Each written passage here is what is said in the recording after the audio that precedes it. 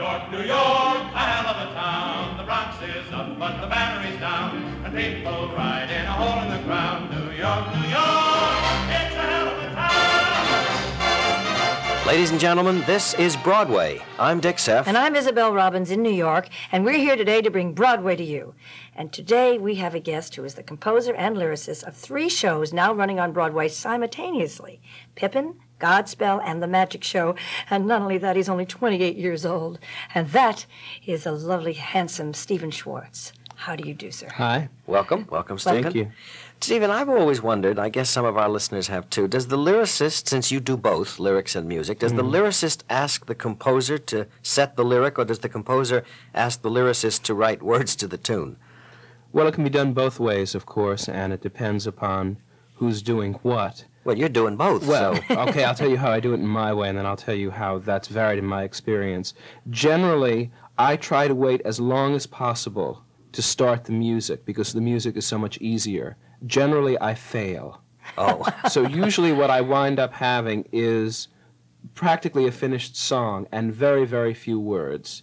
I'll start with an idea for a song, maybe a title, maybe just a thought, then go to the piano, riff, kind of see what develops, what kind of feeling arrives, and some words will come into place. Then usually the song gets finished, and then it begins the agonizing process of going back and trying to fill in the words. That's why I try and delay putting words in as long as possible. But if you're writing a book show, as you have done 2 or 3 times, doesn't the song come out of the scene and its needs, or the character and his needs? Sure. So how do you do the music first? Because you're dealing with emotion, essentially. I see. Not with idea. The idea you're dealing with in any song is usually very simple. It's the emotion that's complicated and may develop and grow, and that's really what you're trying to amplify when you do a song. How do you usually find a book? I mean, do you read a lot of books to find... God, I don't know. It's tough. Well, you've done 3 in about 5 Yes. years. That's marvelous. You don't write the book. You usually find somebody No, to I don't write write it at all. I've just been fortunate in that some other people had ideas. That's all you can do is hope.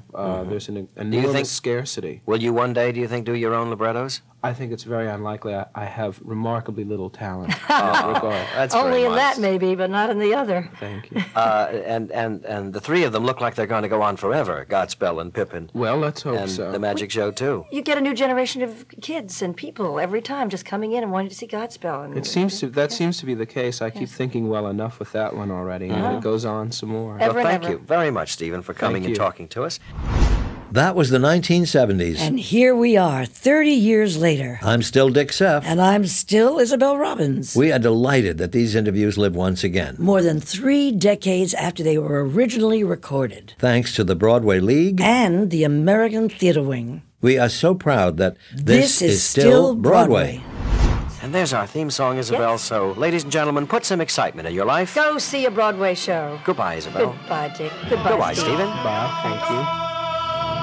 It's a hell of a town. For more about the excitement of Broadway today, in New York and around the country, visit BroadwayLeague.com. And to hear more from theater's great artists, past, present, and future, in their own words, visit AmericanTheaterWing.org.